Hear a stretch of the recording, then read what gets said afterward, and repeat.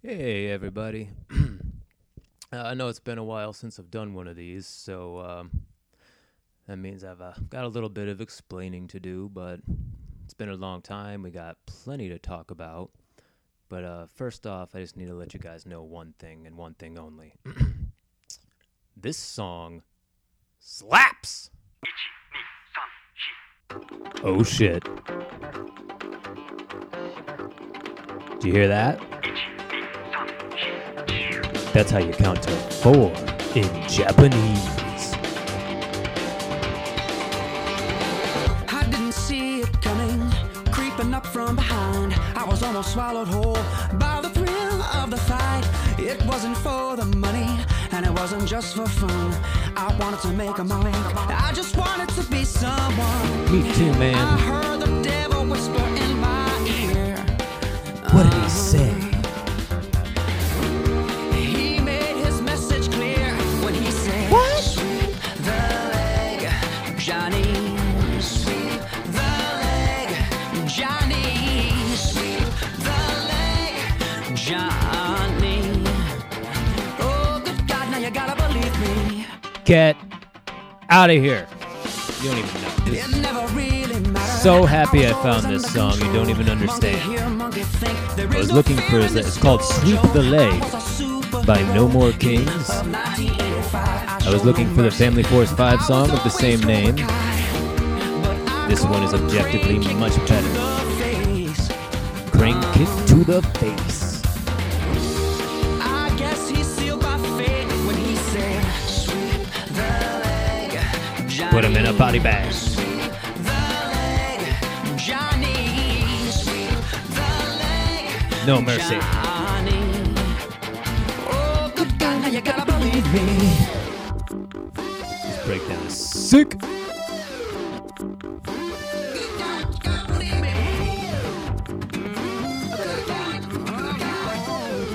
You ready for this Tom Morello-ass guitar solo?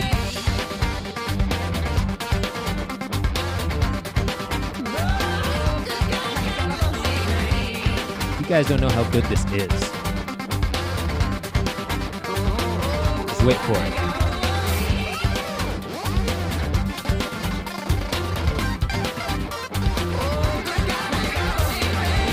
You don't even know. You don't even know how to do that on a guitar. That's not on Guitar Hero.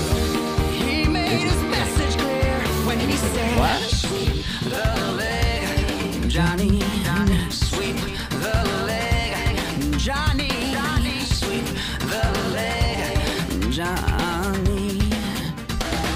Oh, sweep the But yeah, the song is like 10 years old. Johnny. Like way before they did the whole Cobra Kai reboot and everything. And they got together the original cast just for this music video. Good God, now you gotta believe me. Oh, It's totally worth your time.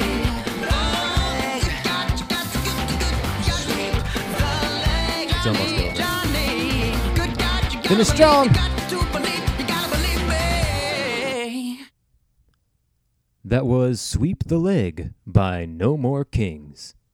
And now, on to the clickbait. Now, part of the reason I haven't done one of these in so long is because I've just felt like I haven't had anything to talk about. Well, we've definitely got something now. UFC 229 was last weekend, and I wanted to do my immediate reactions at first, but because I'm a procrastinator partly, and partly because I actually did want to get everybody else's opinion and see how all of my favorite analysts reacted, and then react to those reactions, I decided to wait till this weekend. But mostly because I procrastinate. So for those of you, maybe my friends, family, other people who stumbled upon this podcast somehow else, don't know. So this past weekend was Khabib Nurmagomedov versus Conor McGregor for the lightweight title. Now, Khabib is a guy from Dagestan, which is nearby Russia, and he's one of my favorite fighters of all time. And he's been one of my favorites since the first time I ever saw him, before I even knew who he was, because his name was Khabib. And for the longest time, Khabib had just sort of been my casually racist nickname for party store or gas station owners of a certain Middle Eastern descent. You know, just one that I couldn't identify as. I never said it to their face or anything, but just like, you know, when I was leaving, you know, I'd always buy something, smile, give them the change. And it was like, all right, have a good day, buddy. In my head, I'm like, all right, you too, Khabib. Like, just, I don't know. That's just how my brain works. So anyway, so then I saw the first time this guy's actually fighting. I think it was at a Buffalo Wild Wings, and I pointed out to my wife, I was like, hey, look, babe, this name's Khabib. Like, his name's actually Khabib. I hope he wins every fight. And he has. And Conor McGregor, that's a different story, because Conor McGregor used to be one of my favorite fighters. I say used to because he's really started to rub me the wrong way over the past few years, like especially leading up to this fight has been the most obnoxious we have ever seen him. But backing up to the beginning, why I used to love him, on his way up, you know, Conor McGregor, he's Irish and, you know, loves to fight. He comes out in like this wide karate stance and everything. You know, I used to do karate when I was a kid, so it's kind of cool seeing somebody. He mostly just throws like roundhouse kicks and straight punches. He's also got like a nice upper. I don't have time to dissect his whole striking game, but anyway, his big fight ender is the big straight left hand because he's southpaw, but it's just a straight cross, and it's like, yeah, that's awesome. Wide stance, straight. That's like how I used to train. So it was kind of cool seeing somebody like that successful in the UFC, first of all. And you know, he liked to talk smack, but he was kind of charming at first, you know, like he was just like a little bit condescending. Like I remember when he was fighting Dustin Poirier, he's like, oh yeah, he seems like a nice kid, you know, seems like he's got a cousin or something named Bubba. Maybe wears lots of overalls, small town kind of guy. He's a nice kid. He's really, really good. But it was, he had a way of getting under people's skin and getting in their heads and getting them to come at him all wild. And he gets people to be overly aggressive with him, and then he just counters and finishes him off every fight. You know, he was like calling the round when he was going to finish him off. He was sensational. Same thing as, you know, and then he finally won the featherweight title from Jose Aldo. And before that, you know, all the press conferences, they did this big world tour and all of the Irish fans behind him. Like, I got chills watching those guys cheer him on. Like, you know, when they said that, you know, he had a nation behind him, like he truly, like, oh, I don't know. Like, it was something to see. It was like, at the time, like it was a really, it was a rush kind of being a part of it. Like it was a big, I could tell he was going to be something big in the sport. And so anyway, after that, he expressed a desire to be a multi-weight champion. He wanted to move up to lightweight because that's actually the weight he was fighting at before he was signed by the UFC and the smaller organization. I think he'd only had a few fights at featherweight, became the champ there, and I think he actually became the lightweight champ in his prior fight organization right before getting signed with the UFC, but they said they needed more featherweight, so he was like, whatever, done it before, I'll do it again. So back to featherweight, and now he wants to go back up to lightweight. And after he said that, the champion at the time, Rafael dos Anjos, finished off the then number 2 contender Donald Cerrone at UFC on Fox. And he finished him in just over a minute and then told Conor, hey, yeah, come on up. So they were going to make that fight. And I guess Rafael dos Anjos got injured because he broke his foot in training.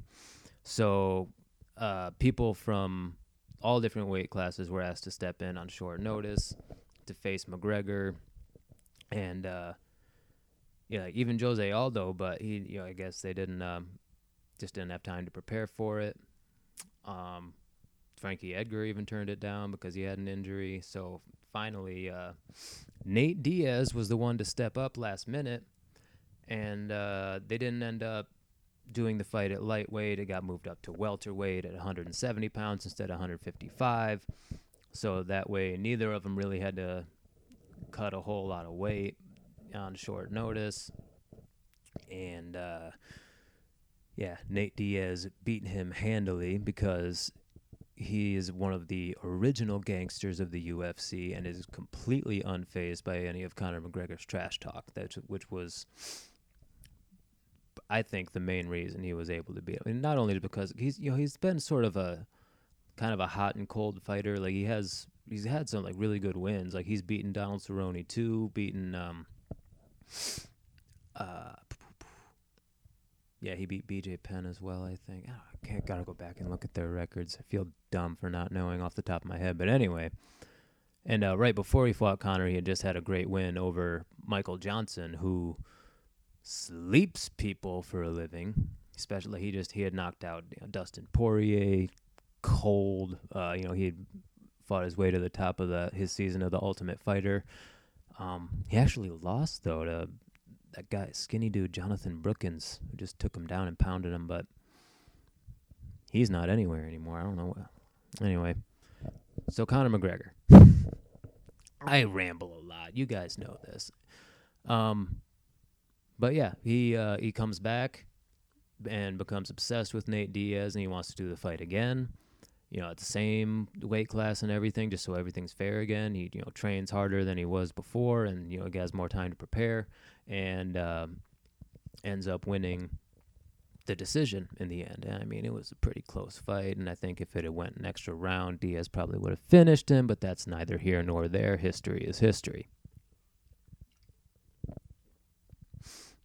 Excuse me, I keep taking sips of my Venom energy drink.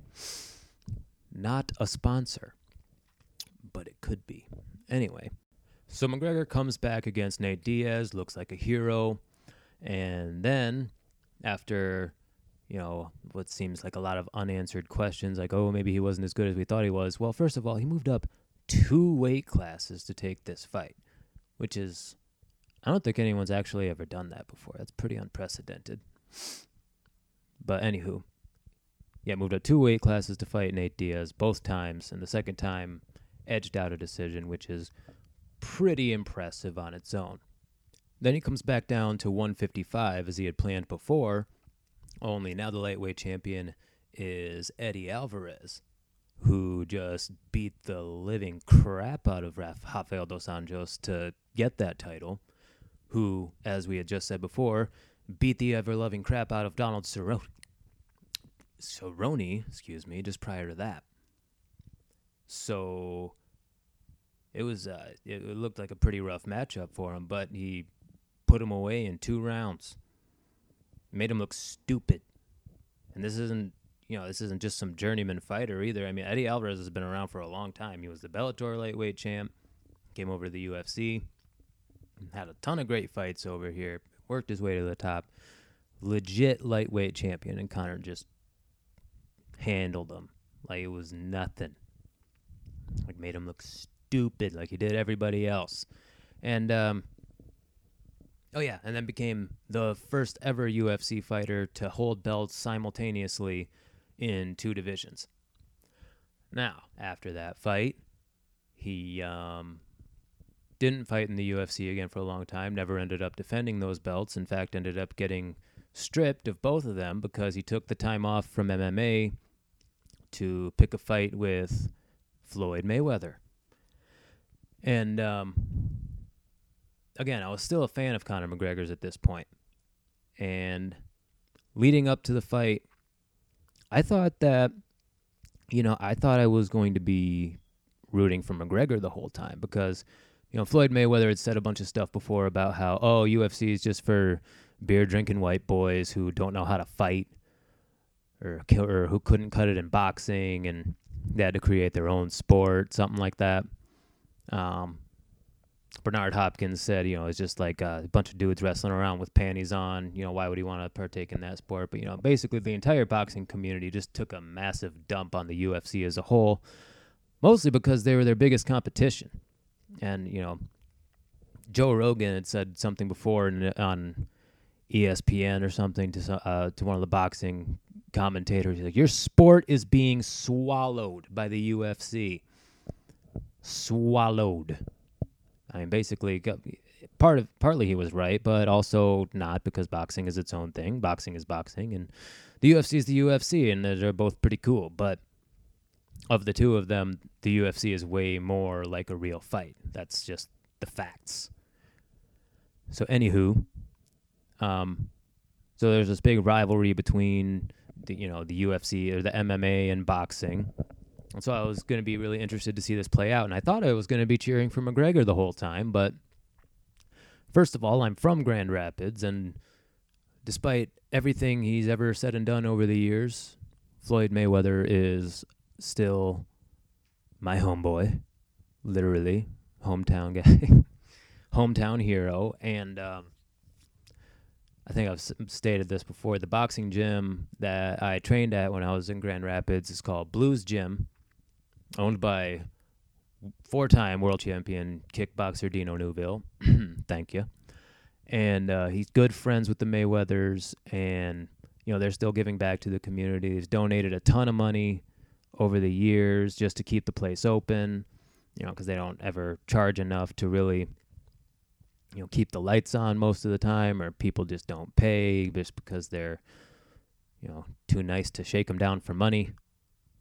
At least he is now. Those years are behind him. I got to get him on the podcast sometime. But anyway, good friends with the Mayweathers. They've donated a ton of money, taking care of us still. They haven't forgot about us. So anyway, when he said fuck the Mayweathers, it took it a little personally. Like, it was, because, like I said, he used to be sort of charming, kind of clever with his trash talk. And, now, I don't know. He was just getting more and more obnoxious. He was,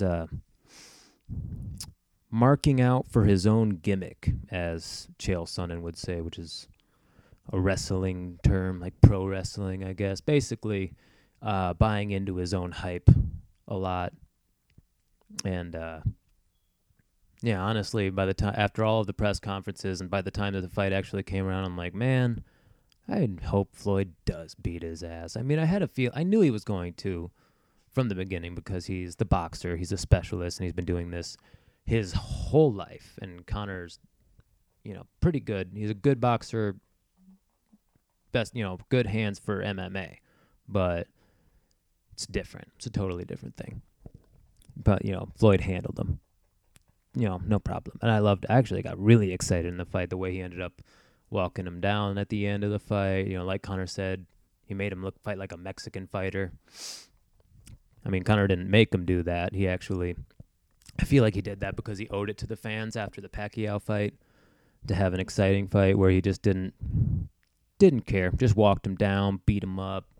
And some people say that the fight was going to be stopped too early, but, I mean, how many brain cells can one guy lose, The ref was just doing his job. He was looking out for Conor. But anyway, so finally, that was last year, 2017.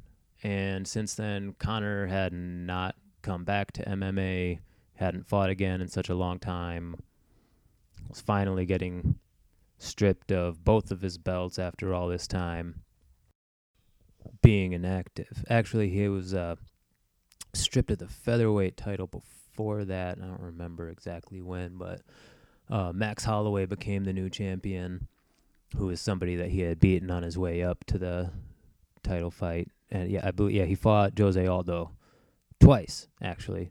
The first time for the championship belt that Conor had vacated, and then the second time he was defending as the champion, and beat him pretty well the first time and even harder the second time.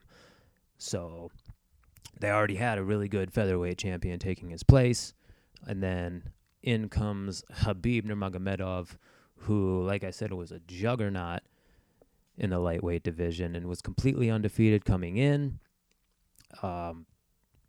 Beat up, pretty much everybody in his path. I think the first person I saw him fight was Abel Trujillo. Beat up Rafael Dos Anjos, who was, like I said, was the champion before and beaten a lot of great people. Michael Johnson, Edson Barbosa, and then finally, when he was supposed to fight Tony Ferguson at UFC 223, and that was when the UFC was going to strip Conor McGregor of the lightweight title as well. They said as soon as the first punch is thrown in this fight, Conor McGregor is no longer the champion, and these two guys are fighting for the belt. And when they were meeting there, one of Conor McGregor's teammates, the Siberian Express, none other than Artem Lobov, was fighting on the same card as Khabib. And I guess Artem was saying, because he's a good friend of Conor's and happens to be like a super fanboy of his, so we'll say anything. He's like a loyal dog. He just loves Conor, pretty much. Anyway, and will say anything to stick up for his boy. And I guess he was just talking trash on, I don't know, maybe it was Instagram or some interview or something, where basically he said, Conor's the real champ. Whoever these guys are, he'll handle either one of them. Conor's still champion. He'll beat them both, whatever. But he was especially critical of Khabib. He brought up the fact that Khabib's pulled out of fights before. He called them chicken or pussy or something. It was in Russian. Somebody else translated, but more or less called him a coward and said that he pulls out of fights all the time. Conor's never pulled out of a fight, which is accurate, but he's not nearly as active as Khabib. But anywho, so Khabib took issue with this. Oh, and by the way, and this is true, he actually had to pull out of the Tony Ferguson fight one time because of an injury, and then the second time he pulled out because he was having trouble making weight, and there was no replacement fight, I don't think. It didn't end up happening. And Tony Ferguson fought Kevin Lee for the interim title instead, and that was before this fight. And then on the third time they were trying to make this fight finally, this time, the second time, Khabib couldn't make weight because he was off eating tiramisu, and Tony Ferguson wouldn't shut up about it ever since. Tiramisu gate. Anyway, so fight wasn't going to happen, and then finally it looked like it was going to happen, and then the week of the fight, while doing media for the fight, Tony Ferguson tripped over some cables that were laying around while doing media on TV promoting the fight because he was wearing sunglasses indoors. Now, I know before all of you jump my ass for saying that, I know he was not actually wearing sunglasses at the time that he tripped over the cables and injured his knee. That's not what I'm saying. He actually was just wearing regular glasses. What I am saying is, that's what you get for wearing sunglasses indoors all the time, Tony. Cut it out. But I don't know. He's kind of a weirdo. I think he's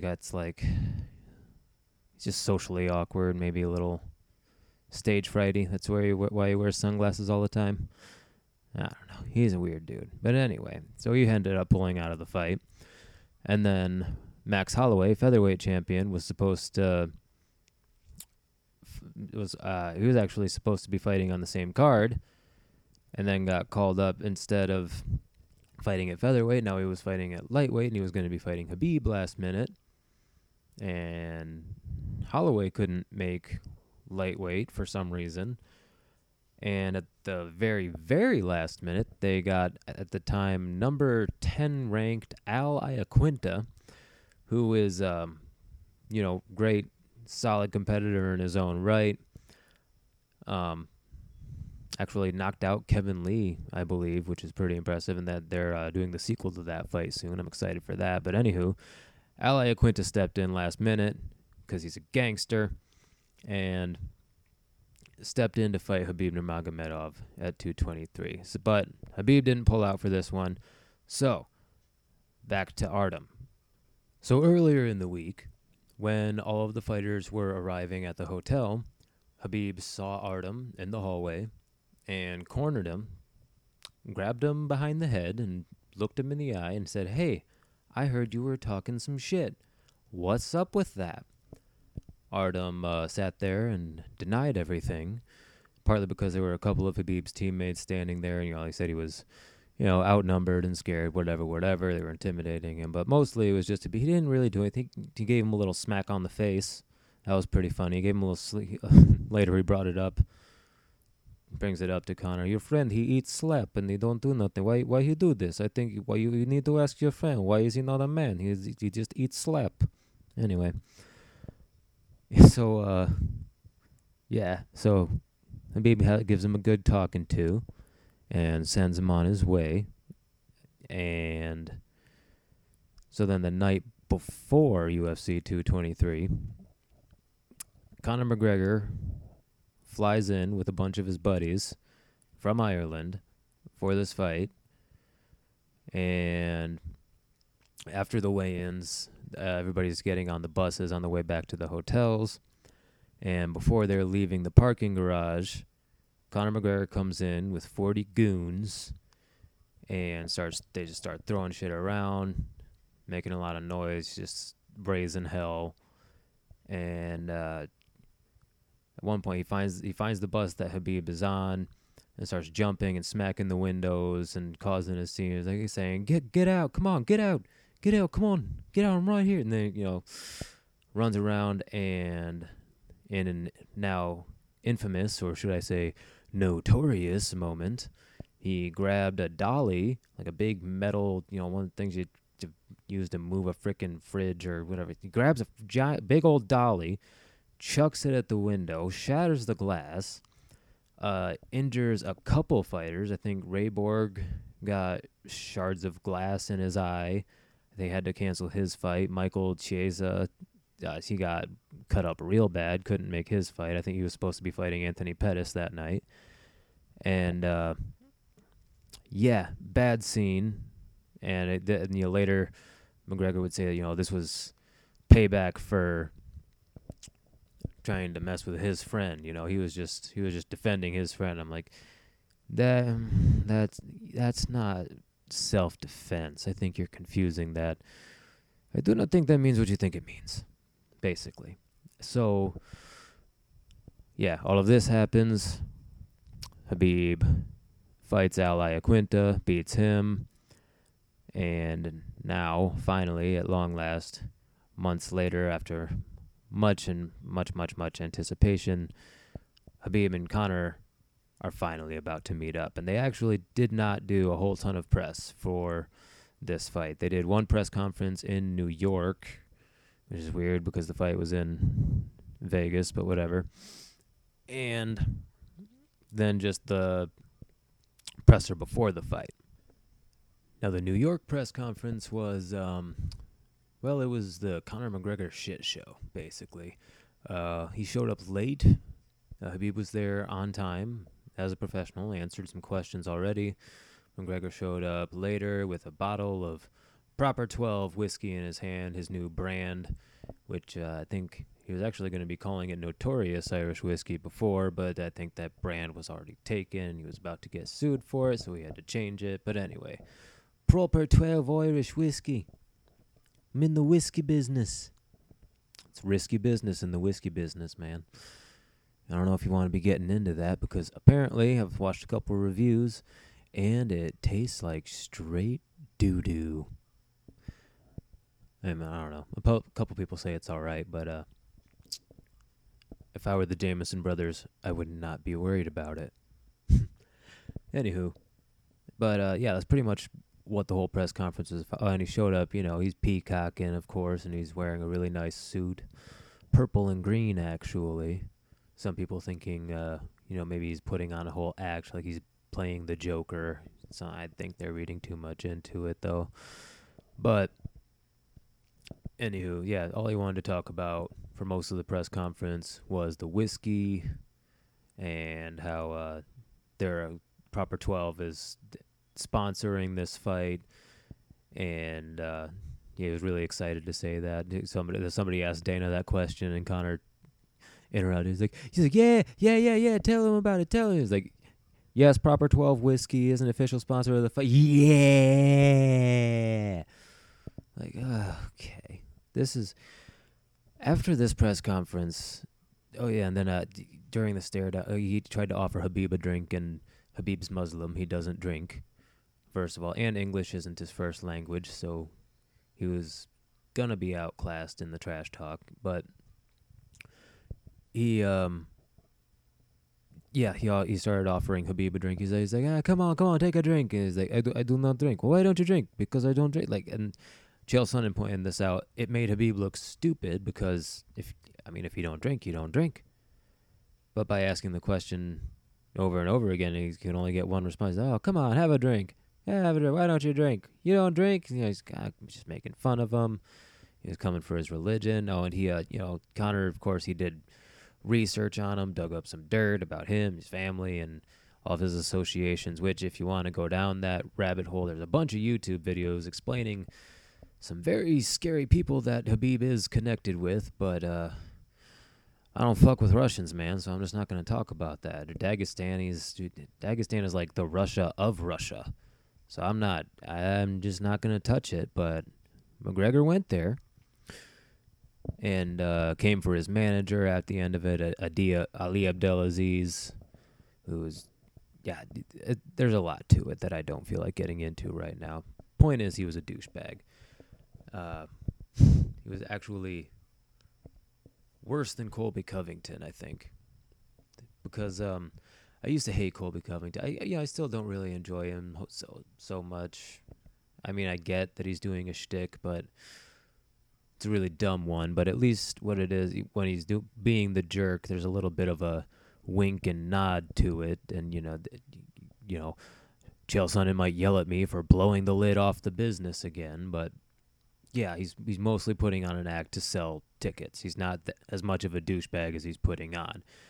Conor McGregor, I really think this just is who he is now. And, I can't 100% blame him because the UFC has made him this way, and they haven't really done anything to discourage the douchebaggery. In fact, it has been nothing but rewarded since he came on with the promotion. But this is the monster that they have created, and now they have to deal with it. Oh, and then at the other press conference, the one closer to the fight in Vegas, they weren't even in the room at the same time. Habib showed up, answered some questions. McGregor was late.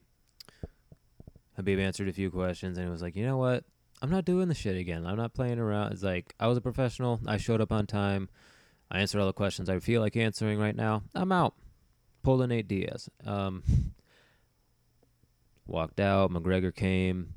Just kept wanting to talk about the whiskey. This time he wasn't even dressed up. He looked like he just rolled out of bed wearing a friggin' wife beater and shorts and a little hat. I don't know. He looked really, I don't know, real gangster look for him, I guess. But, yeah. And then finally, 6 October, the fight itself. And man, what a payoff it was. First off, it was just a great night of fights in general. Special shout out to Derek Lewis fighting Alexander Volkov, who is basically the Ivan Drago of MMA. Like, he is a scary-ass, big Russian dude who is knocking people out. And it looked like he was about to Apollo Creed Derek Lewis in there for a minute. I was seriously concerned. Derek Lewis took a beating for most of that fight, but he was just hung in there, hung tough, and within the last 15 seconds, threw some punches, and with 11 seconds to go, the fight was over. He knocked him out, flatlined him, and everybody went nuts. It was like something out of a movie. Like, you couldn't make this up. And then the post-fight speech, Joe Rogan comes up to him, and he takes his shorts off. He's like, "Hey, Wyatt, what are you doing, man?" He's like, "My balls is hot." Joe just goes, "I understand." So that was epic. And then now he's fighting Daniel Cormier next in a month, which is terrible idea for him. But apparently he said, hey, man, I'll fight anybody for money. So that's, you know what? That's the right attitude. That's what I want to hear from my UFC fighters. Yeah, this is your profession. You're getting paid to fight whoever, whenever, and yeah, hats off to him for that. Hope he enjoys that paycheck, because the fight is not going to go well for him, I don't think. But anyway, and then Anthony Pettis versus Tony Ferguson. Tony Ferguson finally coming back from that knee injury, made a crazy fast recovery. Dominic Cruz on the commentary was real salty about it because he's dealt with lots of injuries in the past, and apparently it took him a little bit longer because he's what we call an underachiever. Or, Tony Ferguson is just an absolute psychopath and decided that, the doctor said at least 6 months. He's like, I'm thinking 4. And he just did. I've talked about the placebo effect, man, the power of positive thinking, mind over matter. And Tony Ferguson's got just the kind of brain where that kind of thing, it just works. I mean, he believed, he was committed. He's like, I am going to make it happen. I'm going to rehab my knee in this shorter amount of time. Like, he's hungry. Tony Ferguson is a freaking savage, man. And Anthony Pettis, he'd been looking, his career was in a little bit of a slump there for a while, but he was making a big resurgence, looked great in his last fight against Michael Chiesa. They finally rescheduled that one. And, he said he was, getting back to, what he really likes doing. Because before he was changing the way he was fighting, focusing more on, wrestling, fighting smart and tactically. And before, he was just doing crazy shit. Like, if you don't know who Anthony Pettis is, do yourself a favor. Go look up Anthony Pettis Showtime kick. And I believe that was the last fight in the WEC before they got bought out by the UFC. And it was him against Ben Henderson, who was another former UFC lightweight champion. And Anthony Pettis threw a freaking matrix kick off the wall and knocked him out. And it was one of the craziest moments in the sport's history. So yeah, he came into the UFC like that. Eventually became the UFC lightweight champion, but then just got wrecked by Rafael dos Anjos when he took the title from him. And I remember at the time being especially bummed out because he had just done a photo shoot with he was on the cover of Wheaties, and I remember walking through Walmart one time, and it was right after he had lost the title, and they had just come out with all of these new Wheaties boxes with Anthony Pettis holding the belt. I'm like, damn, he doesn't even have it anymore. How much must it suck to be Anthony Pettis walking through Walmart, so happy to see his face on a box of Wheaties, and he's holding the belt that he doesn't even have anymore. That's tough. And he took another couple losses there. He lost to Dustin Poirier, beat him before that. But anyway, he was making a comeback, looked fantastic in this fight. He was back to, back to just doing crazy stuff and being creative in there and having fun with it. And that's what this fight was. It was a lot of fun, man. They both left it all out there, and it was just 2 rounds of total insanity. And but then towards the end of it, Tony was beating him up real bad. He had cut him open with a couple of elbows. He was bleeding everywhere. And towards the end of the round, Pettis looked like he was about to be on his way out. But the round ended. He managed to survive. And between rounds, he told his coach, Duke Rufus, that his hand was broken. And Duke's asking him, he's like, all right, well, I mean, like, if it's broken, it's broken. But they're like, what do you want to do? Like, do you want to keep going? Like, I'm not going to stop you. And he's, Pettis is like, Pettis is a warrior, man. He's sitting there. He's contemplating. He doesn't want to quit. He's not really saying anything. I thought it was a really cool moment, especially considering, some recently in the sport, there have been some coaches taking heat for, pushing their fighters to go that extra round, even when it wasn't safe for him and, didn't have their best interest in mind. Duke Roufus, he called the fight. He said, "No, you know what? That's it. Pettis didn't quit, but he was looking in his eyes. He saw the look. He was like, you know what? This isn't gonna get any better. I mean, it was a really close fight before, and now you've taken away his right hand, which is one of his big weapons. Yeah, I'm calling it. I'm not gonna put him in there like that." And that was really cool, I thought, and lots of respect to both fighters. That was a phenomenal fight. And then finally, the main event: Conor McGregor versus Khabib. And man, from the jump, it was pretty much exactly what we planned it would happen. Khabib just taking him down, and to his credit, Conor did a pretty good job grappling defensively. And for the first round, he managed to neutralize most of Khabib's offense on the ground. He got taken down, took a couple little shots, but mostly managed to break his posture. Played good defense from the bottom. And he managed to get out of the first round without taking too much damage. And while he was in the corner, his coach, John Kavanagh, was saying, he's like, all right, that was his best. He just took his best, and now he's going to get tired. And tell you what, man, Khabib did not get tired. In fact, Khabib does not get tired. Khabib doesn't know what the meaning of tired is. Because, first of all, one thing you need to understand about Dagestan, Russia, that part of the world, they all get raised. They all come up wrestling. And apparently I've listened to a few different podcast interviews, talk people from that part of the world that have trained there or trained with people from there. Ramsey Dewey even talked about this. Russian fighters, they have great wrestling because they will have just just public gyms all over, like on every corner, where it could, it might just be like some dirty basement, and each one of them has some coach, some instructor, and they're teaching kids from a very young age how to wrestle and box and defend themselves, because they raise their boys to be men over there. Because Joe Rogan, I think, said it best. Russians are just different kind of white people. Like they're not like other folk, man. They're scary for a reason. They're villains in a lot of our movies for a reason. They're scary people.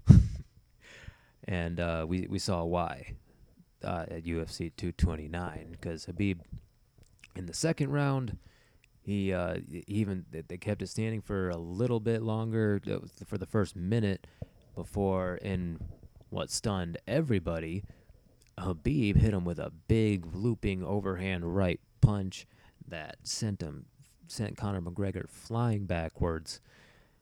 And sidebar here, now that Khabib has actually won this fight, they're talking about, it's like, oh, well, Khabib landed this big punch on McGregor. Now maybe they should make Khabib versus Mayweather now. No, because he outstruck him. No, that's not. So it doesn't work that way. Khabib does not have better hands than McGregor overall. The reason it worked so well is because he was changing levels, and he went low like he was about to shoot for the takedown. And as he was lunging in, McGregor dropped his hands, and then he just threw that big looping overhand right and cracked him, sent him flying, and took him to the ground and just held him there and ground and pounded him like no other.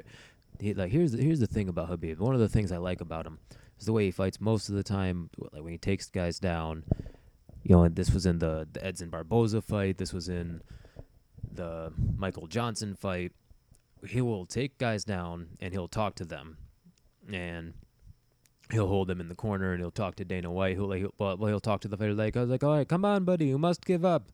Whap, whap. Smack him a few times. They're like, come on, you have to give up. You know this. Whap, whap. I deserve this. I will be champion. Bop, bop, bop, bop. Like, you're like, I must break you. Bop, bop, bop. Stuff like that. And, he starts talking to Dana White. Like, hey, Dana. Whap, bop, bop. I want title shot after this. Whap, whap. Hit him a few more times. Like, he's not even, like, not even concerned with the fight at hand, already thinking about the next one because he is already so confident that this one is in the bag, and he has never lost a round in his career. And yeah, this is what he does. This fight, he makes fights go the distance to prove that he has the cardio to go the distance. He will he does not try to finish fights. I think that, unless you really piss him off, I don't think he's really trying to hurt guys in there that badly. He's just smacking them around, talking to them, and he breaks their spirit, and he just wears them down after 5 rounds. I mean, Michael Johnson, he Kimura'd him, and round 2, he was hitting him with thunderous ground and pound. These were different punches, you guys. This is something that I don't think anyone's even mentioned. He was throwing harder strikes than I've seen him, like angry, with bad intentions, throwing mean, but the way it sounded when they hit him, when before, he was I was whap whap whap, just patting, hitting them, hurting them. These were thudding, hard pounding in the face of Conor McGregor. And I was he made good on the promo. He said, "I am going to change his face. After this fight, his face will never be the same." And man, it made me happy on this. So happy to watch. After all that, he was talking to him. He's like, okay, let's talk now. Boom, boom. So let's talk now. And also throughout this fight, Conor McGregor kept on cheating. He kept on grabbing at the gloves, looping his fingers in there, grabbing the fence, hooking his toes in the fence. And at one point, when Khabib tried to pull the Hey Dana routine again, Conor actually, off of his back, kneed Khabib in the head, which is an illegal strike. And technically, the ref could end the fight for that, or at least deduct a point or something. And Khabib even looked at him because he kneed him clean in the head, from the bottom. He didn't have a whole lot of stank on it because, he couldn't really wind it up. He was laying on his back, but nevertheless, kneed him on the head. And in fact, one time, comparable situation, Anderson Silva knocked out Yushin Okami when he was on his back. He threw it was insane. He threw a crescent kick off of his back and knocked Yushin Okami out cold, and the fight was over. But since Yushin Okami was a downed opponent, even though he was on the ground on top of him, because you can't kick the head of a downed opponent, Anderson Silva lost by disqualification. So, at that point, Yushin Okami was the last person to have a victory over Anderson Silva, and they used that in the rematch, in which Anderson Silva beat the ever-loving piss out of him anyway. And, it was the same thing that happened with John Jones and Matt Hamill. He was beating him up anyway, and then he threw the downward elbows, and they called the fight. He was disqualified. John Jones, his only loss is to Matt Hamill and cocaine. But anyway, back to McGregor. And then finally, round 3 is the only one that you could argue that McGregor won because he managed to keep it standing. I think Khabib had maybe worn himself out a little bit, punching harder than he normally does, and really laying into him on the ground. And even when he missed, he was punching the mat, and you could hear it pounding away at him, and maybe a little bit more tired than he usually was. So in the 3rd round, Conor managed to keep it standing, but outpointed him on the feet a little bit. But Khabib didn't even look bad, honestly. People say his striking is very very basic, very rudimentary, but I mean, you only need a couple good punches. I mean, I forget who said it first, but fear not the man who has practiced 1,000 kicks, but fear the man who has practiced one kick 1,000 times. I think that's a Bruce Lee, but don't quote me on that. Anyway, yeah. So he just has good fundamentals, managed to hang in there. Khabib got through the round, arguably the first and only round he has ever lost in his career.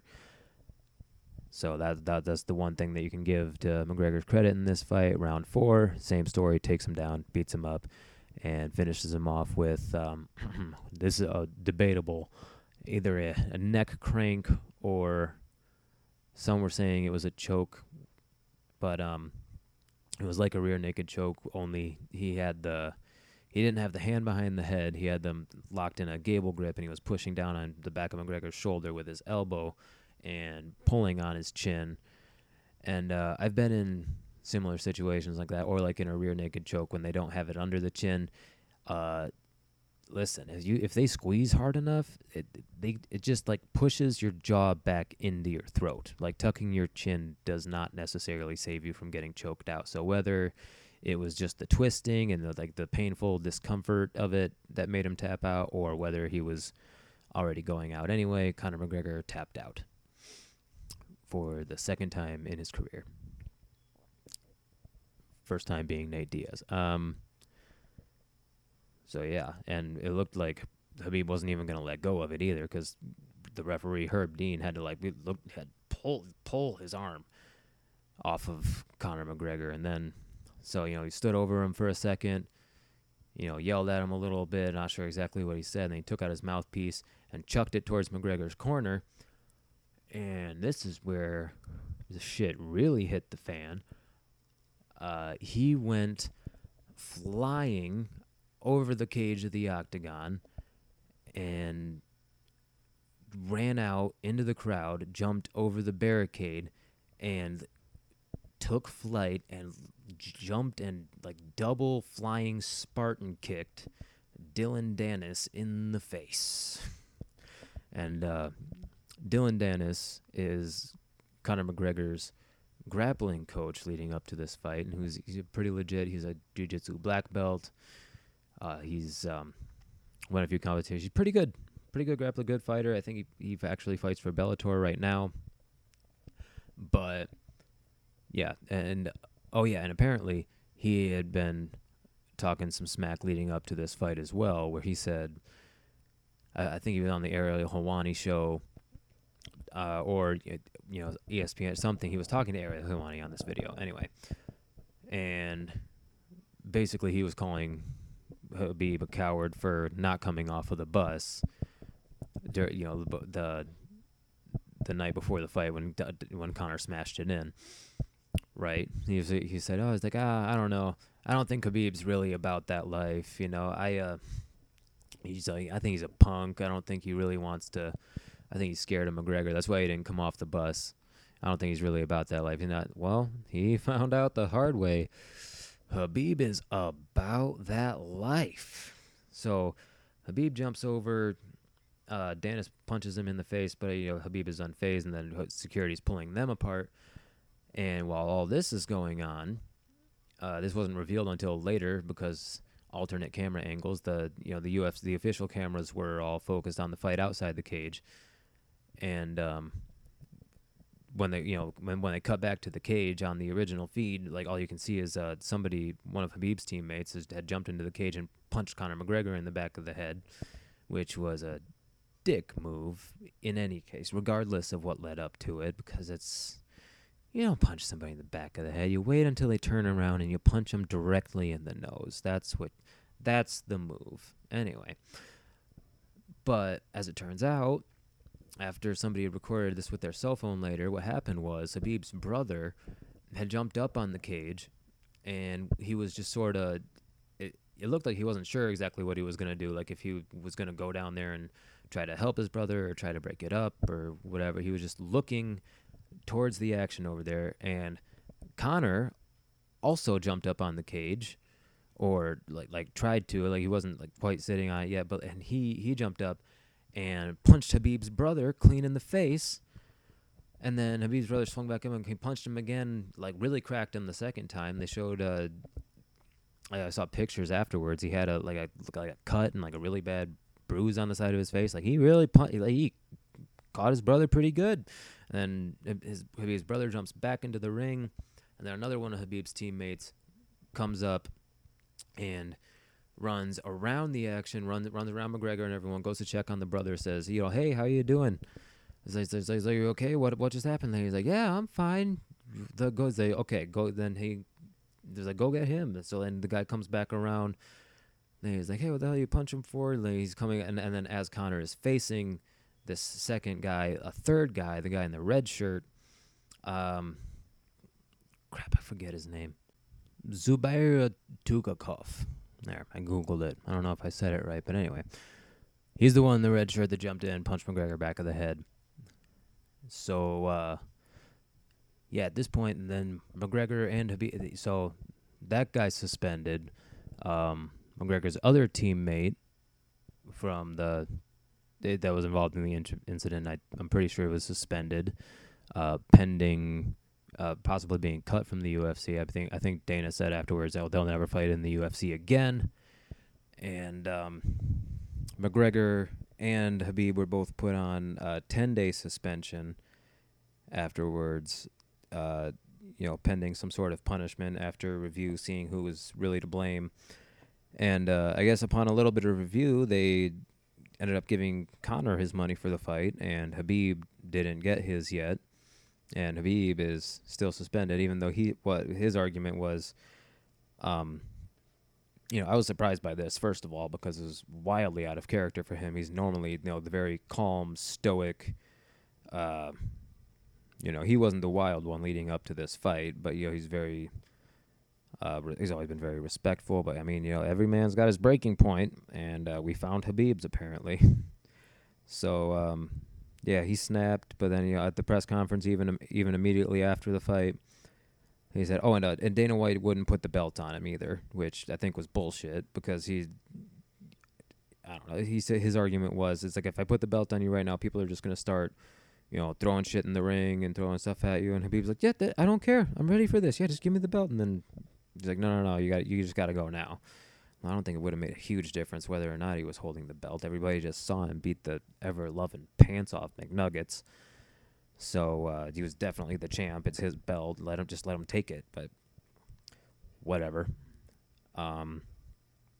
So Khabib, in response, has said that, if you cut my teammate, you might as well cut me too. Or you break my contract for me, or I will break it my own way. And you're basically sticking up for his teammate, but I don't know if he actually means that. Maybe if his teammate gets cut, if I was Khabib's teammate, I'd be like, dude, it's fine. I'll go fight for Bellator. You still got fights on your contract. Go fight a couple more guys. Dude, do the rematch. Beat him up again. Make millions of dollars. It's fine. It's fine, buddy. Just go keep fighting. And, but yeah, we're not really 100% sure how that's going to play out now, and in the aftermath of this. So crazy stuff, and I'm not, honestly, like he said it was payback for what happened in Brooklyn, the bus incident, and I think he said, I wasn't really they said that, he started this altercation, and Khabib says, like, no, Conor started it way back there. Nobody was really saying anything about this. In fact, they used the footage from the bus attack to promote the fight.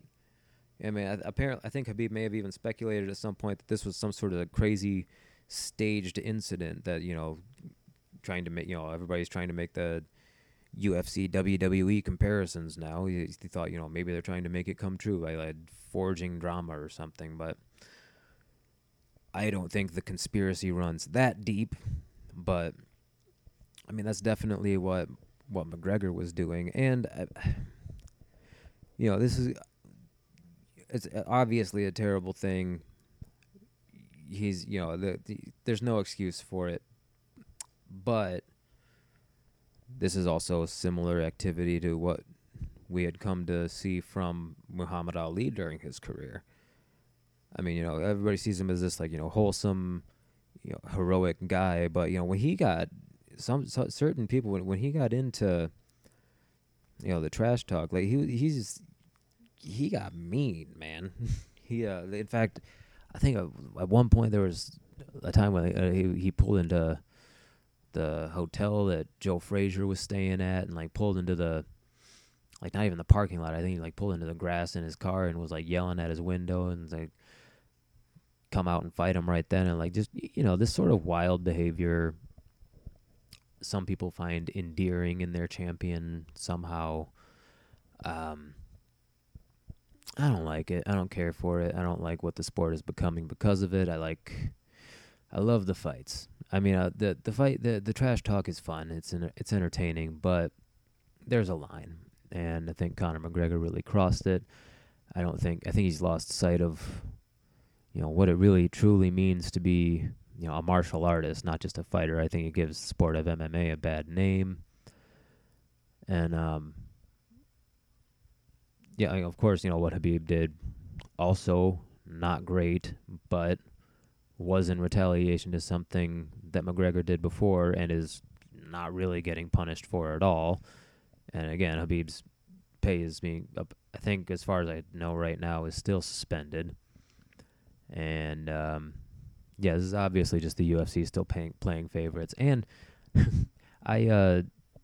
just today, I actually just saw a commercial for the new UFC game, Special Notorious Edition, featuring McGregor, and it was this whole 30-second thing about, I think this said special promotion from October 2 to October 16, but it was like, just by watching that, you would have thought that he won the fight. And, everyone's been saying this. Yeah, he's like, regardless win or lose, he's still going to be the biggest draw in MMA. So, I mean, it's understandable. But, I mean, Khabib, now he got thanked by Vladimir Putin, or congratulated, and he's a hero to his people now. I mean, they saw you got to go watch the video of, like, Dagestan reaction to Khabib fight. And there's just people like running through the streets, like rioting, like traffic is stopped. People are firing AK-47s into the air. Like, it's madness. But, I mean, the guy's a hero now. He's thinking about even, going into politics. And, again, because of the shady connections he has from before, that's probably an area he would do great in, or in which he would do great. I'm trying to speak more betterly. But yeah, I mean, I think he can do pretty much whatever he wants to at this point. But last thing that I read was, I think his uncle or somebody had told the press that he wanted to fight Tony Ferguson and then retire. And he actually apparently had turned down $15 million to fight Conor McGregor again. And honestly, I'm not even mad about that, because he's not about the money. It's about sending a message. And I think the message was very clear. Conor McGregor is not on Khabib's level. I think they're different fighters, different styles, and Khabib is just Conor McGregor's kryptonite. And honestly, I don't know if I see anybody beating Tony. I think Tony Ferguson definitely has a better chance. Stylistically, they match up better. And I think that is the fight to make after this. But yeah, man, I don't know what to do from here if you're Conor. His coach John Kavanagh said after the fight that he was, immediately asking for the Khabib rematch again. Like, he wants Khabib bad. Same thing that happened after he lost to Nate Diaz. And that he wanted the rematch immediately. He wanted the rematch again. He was obsessed. He doesn't take losses well, so he obsesses over it and wants to come back stronger. And the UFC gave it to him that time but even though it was not even a close fight. Actually, the first round he was lighting up Nate Diaz pretty well, but he was heavier than he was used to being, gassed out faster than he normally would have. Lots of factors went into that. Then, again, the short notice. But, yeah, this was his fight. He had time to prepare, plenty of time to prepare. He'd been off for forever. I mean, yeah, he had done, I think, anything that he could have done to close the gap between in the grappling department as best he could, and it just was not even close to enough. And that is just that's due in part just to who Khabib Nurmagomedov trains with. I mean, he trains over at AKA, and part of the reason as I mentioned before, he's pulled out of fights so many times because he's injured. Well, that's because he trains at American Kickboxing Academy with the champ Daniel Cormier, who he was the UFC light heavyweight champion 205 and knocked out Stipe Miocic to become, who was the heavyweight champion at the time, to become the new heavyweight champion. And he trains with these guys. And he trains with Luke Rockhold, who is a middleweight, and trains with Cain Velasquez, who's arguably the greatest heavyweight of all time, whose only flaw is that he's injured all the time because they go hard in training. And Khabib is, he's the lightweight of the group, but he keeps up with all these bigger guys, like much bigger men, throws them around. He doesn't lose in the training room either, man. And like I said, Cain Velasquez, people forget, Cain Velasquez was like, they fight a very similar style, like where Cain Velasquez has incredible cardio. He can just work for days, and he'll grind you down and spit you out like tobacco juice, man. He grabs people, throws them down to the ground, and grounds and pounds them, traps the hands. I like if you go back and watch some of his fights and watch how Khabib fights, like that, it's very similar styles. And he's a All-American college wrestler, 2-time All-American.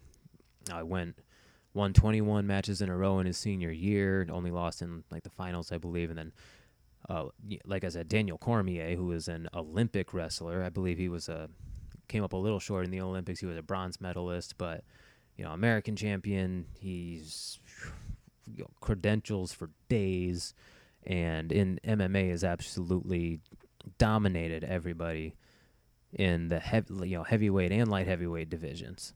He was a light heavyweight for his whole career in the UFC, but prior to that in Strikeforce, he was a heavyweight and beat other legends of the sport like Josh Barnett, Antonio Bigfoot Silva, pre-USADA Antonio Bigfoot Silva, which is important because he was on the TRT and was very scary at the time when Daniel Cormier knocked him out. So significant. Again, you could make an argument for Daniel Cormier to be the greatest heavyweight of all time and the man that he beat, Stipe Miocic, before that, they were making arguments for him to be the new greatest heavyweight of all time because he defended the title more times than anybody else. Luke Rockhold, former middleweight champion, and by all accounts, incredible wrestler. Once he gets on top of you, like that top pressure, like all those other guys, like it's just something that's different. They say it's something you can't see on TV. It's something you have to feel. But like all these super high level grapplers, and Khabib is fighting lightweight, and he's keeping up with them, and he fights lightweights. Khabib Nurmagomedov he wrestled bears. He wrestled bears from the time he was like 6 or 7 years old. Okay, he's a different kind of white people. You understand what I'm saying to you now? That Khabib is a monster. Okay. Now, like I said, Tony Ferguson will probably pose his biggest challenge so far. I heard GSP is interested in fighting him. That's a super fight. I think you got to do Tony Ferguson first because, honestly, he's earned it. He became the interim champion, never really lost that title. He just was out for too long. And then, Ferguson's the match to make. And I think I've said this before, like a way older episode back when this was the Beer City Fightcast. Memories. I said something about this before. Khabib likes to sit and wait. He says sit and do the ground and pound. Either he'll do it from in the guard or from half guard. And, Tony Ferguson, he is a 10th Planet Jiu-Jitsu black belt. He uses the Eddie Bravo system of the rubber guard where he's really good at breaking the posture and breaking you down. The way to explain it, I guess, to people who can't see is, your typical closed guard is, your ankles hooked with your legs wrapped around your opponent when you're on the bottom. The rubber guard is you, instead of having the ankles hooked, you grabbing one of your feet. It's like you're sitting cross-legged almost, and you grab your feet and pull down on your leg, and it's like a bar behind your opponent's shoulders holding them down, pulling them into you, and then you can, grab with one hand and one foot and then throw elbows from the bottom and cut people open. That's something that Tony likes doing. So potentially he could be one to fight back from the bottom more than any other fighter has, effectively. He's, like he said, he's got sharp elbows. He says he sharpens those things. I believe him, because he throws elbows, people bleed. He sliced Tony Ferguson. Well, you would think he had like those little Batman razor things on his elbows. Like he's a scary guy, and he's good grappling, but creative. Different, like weird, like unorthodox striking. He throws spinning shit all the time, but definitely going to be a very interesting fight for Khabib. But I think Khabib's style leaves very little room for error, and Tony Ferguson does have errors in his game. He sometimes he comes in with his chin up high, and he doesn't defend himself well. And like I say, he throws spinning stuff. He does rolling, like Granby rolls, and try to escape from weird positions. But I think the kind of a pressure that Khabib applies on people isn't going to allow for that sort of crazy unorthodox bullshit. I think Khabib's going to shut that down real quick. But we will see. Lots of great, interesting fights in the future, man, and looking forward to all of them. Oh, and side note, I know this is going a little bit long, but I wanted to talk about Bellator MMA as well, because they had some really good fights just this last weekend. UFC was 2 weeks ago. Now this past weekend was Bellator 208. Fedor versus Chael Sonnen. And, man, tell you what, Chael Sonnen, the American gangster, looking more like the American dad these days. This is not the lean, mean Chael Sonnen of old. This is dad bod Chael Sonnen doing a Chael Sonnen impression for the Bellator fans. And, I mean, he bless his heart, he did, I think he really did try. And, actually had a couple good moments in that fight. The fight only lasted one round. Fedor cracked him a couple times really good, really early, and from that point on, Chael didn't want to have anything to do with the striking. He shot for, low a couple times Fedor just, like, ragdolled him and ended up on top. Chael managed to, avoid taking damage, too much damage at first, and got escaped, and Fedor let him up again.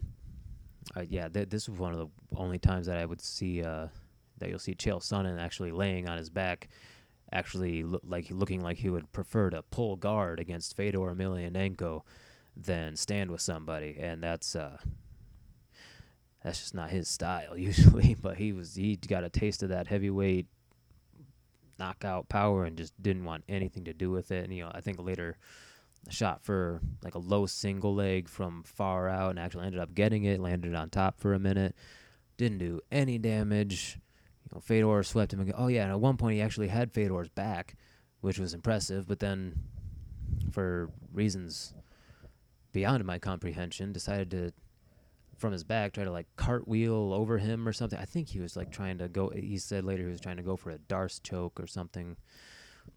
Whatever it was, it didn't work. Fedor landed on top of him again, pounded him out, and with only a few seconds left to go in the round, fight was over. So that was that, and so it's going to be Fedor versus Ryan Bader for the heavyweight Bellator title, which, side note, I am really happy for Ryan Bader right now. I've been a Ryan Bader fan ever since he was on The Ultimate Fighter, and man, I felt like the UFC, for whatever reason, he just couldn't quite ever catch a break. Like, he would put together a few wins and then take a loss, and then he would like make like 2 steps forward, 1 step back all the time in the UFC. He just had a rough go of it. I mean, he was coming up the same time as John Jones was originally, and in fact, he was John Jones' last fight before Jones took the light heavyweight title away from Shogun Rua, and honestly, at the time, put up a better fight than Shogun did. So that, I mean, he hung in there with John Jones more than so. And now this is a while ago, and I mean they've both grown a lot as fighters now. I'd be interested to see a rematch if they ever do some kind of big crazy crossover event between Bellator and the UFC again. That'd be pretty interesting to see. But anywho, yeah, and Ryan Bader's the light heavyweight champion in Bellator now, and moved up to heavyweight for this tournament. He knocked out King Mo, and in his last fight, he beat up Matt Mitrione real bad, who Matt Mitrione actually had knocked out Fedor prior to this fight. So he had some heat behind him coming into this tournament. And he's always been a great, explosive, athletic fighter. He was the bigger guy in this fight. But Bader, he just took him down and pounded. It was a very Habib-like beating. Like, he just very aggressive takedowns, held him there, and Matt Mitrione, the bigger man, former football player, like, he could not get up. Ryan Bader took him down and held him there and beat him up, and he beat him convincingly. And I think we got a really good fight on our hands for this title here, man. I'm pretty excited for these Bellator fights coming up. Let's see, what else is on the horizon? Floyd Mayweather's talking about fighting Pacquiao again. I'm going to, definitely want to talk about that the closer we get to it. And we got Deontay Wilder versus Tyson Fury again in the boxing world coming up. And, plenty of material to talk about in the near future. But anyway, that was my take on the events of UFC 229 for the most part, and thank you for staying and listening if you actually listened to the whole thing. And since I did make this a longer one, I hope you appreciate this significant boost in audio quality, and that's because I am using my super spiffy Rock Band microphone and a laptop computer instead of just recording it on my cell phone. This is a very deliberate project. I actually, wanted this to sound good because I wanted a lot of people to hear it. So for that, you're welcome. Oh wait, that's not my sign off. Anyway, so this has been, I guess, technically the first ever Into the Fray MMA podcast. Hope you guys enjoyed it. I want to get some actual fighters on the show very soon. Mostly local guys. There's my buddy Esteban Mohawk Rodriguez. He's going to be fighting November 17th at the Orbit Room for the new Johnny O's MMA promotion. This is going to be Johnny O has hosted some boxing events in the Grand Rapids area before. Fairly well-known promoter. He brings in pretty high-level people to watch these things, to get the fresh young talent in front of. He gets a lot of good eyes to watch this fresh young talent in our town. Like Floyd Mayweather Sr. has been at these events. Vinny Paz was at the last one as well, the last boxing event that they had. And if you don't know who he is, he was just recently on the Joe Rogan Experience talking about his work in Jedi Mind Trick. But also, I barely mentioned it on the podcast. I was amazed. There was a movie about his life, or about his boxing career, called Bleed for This that came out a couple of years ago. It's all about how he got in a car accident, broke his neck. Doctors said he would never fight again. Comes back. I haven't seen it, but it looks really good, and by all accounts, I hear it is. So, that's the kind of people that they bring into these fights to watch. And Johnny O is a really cool guy, makes good connections, gets people in touch with the right people. And this is their first MMA show, so I'm talking about that, trying to promote it. If you're in the West Michigan area, definitely look that up. November 17, Orbit Room, Johnny O. Here we go. There's him. There's some guys in this town. There's lots of martial arts gyms. I met some really cool people right here in Kalamazoo. In fact, there's the gym that I think I'm going to end up calling my home down here is it's called Lightning Kicks MMA, and they have the owner of that gym is Amir Killa, who was a veteran fighter. He was actually on one season of The Ultimate Fighter, and I couldn't exactly remember who he was. But when I looked it up, he got guillotined by Cody McKenzie in his season in the first round and didn't make it into the house, and that's why I didn't remember him. But in all fairness, everybody got guillotined by Cody McKenzie that season except for one guy. I think he didn't quite make it. He lost in the semifinals. But yeah. So that's not a knock on him at all. Actually came back and had a great career after that in some other promotions. I think at the end of his career he was fighting for Bellator. Yeah, if you want to look up some of his fights, that's Amir Killa, Khillah.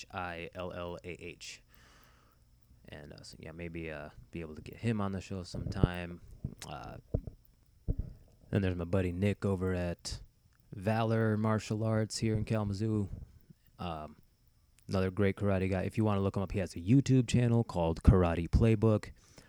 Really good, legit for like even if you're not necessarily into karate, just if you want to get into just really good, solid, fundamental techniques and exercises. He's got a great YouTube channel, Karate Playbook. Look it up. Let's see. I want to get my buddy Neil here on the show. Neil's a guy that I've been, learned a lot of combat training from. He trains karate and all sorts of different styles, and he's been to Japan. Got lots of great stories. Me and him need to get together and argue about the Donald Trump and stuff and talk karate. And anyway, I'm rambling again.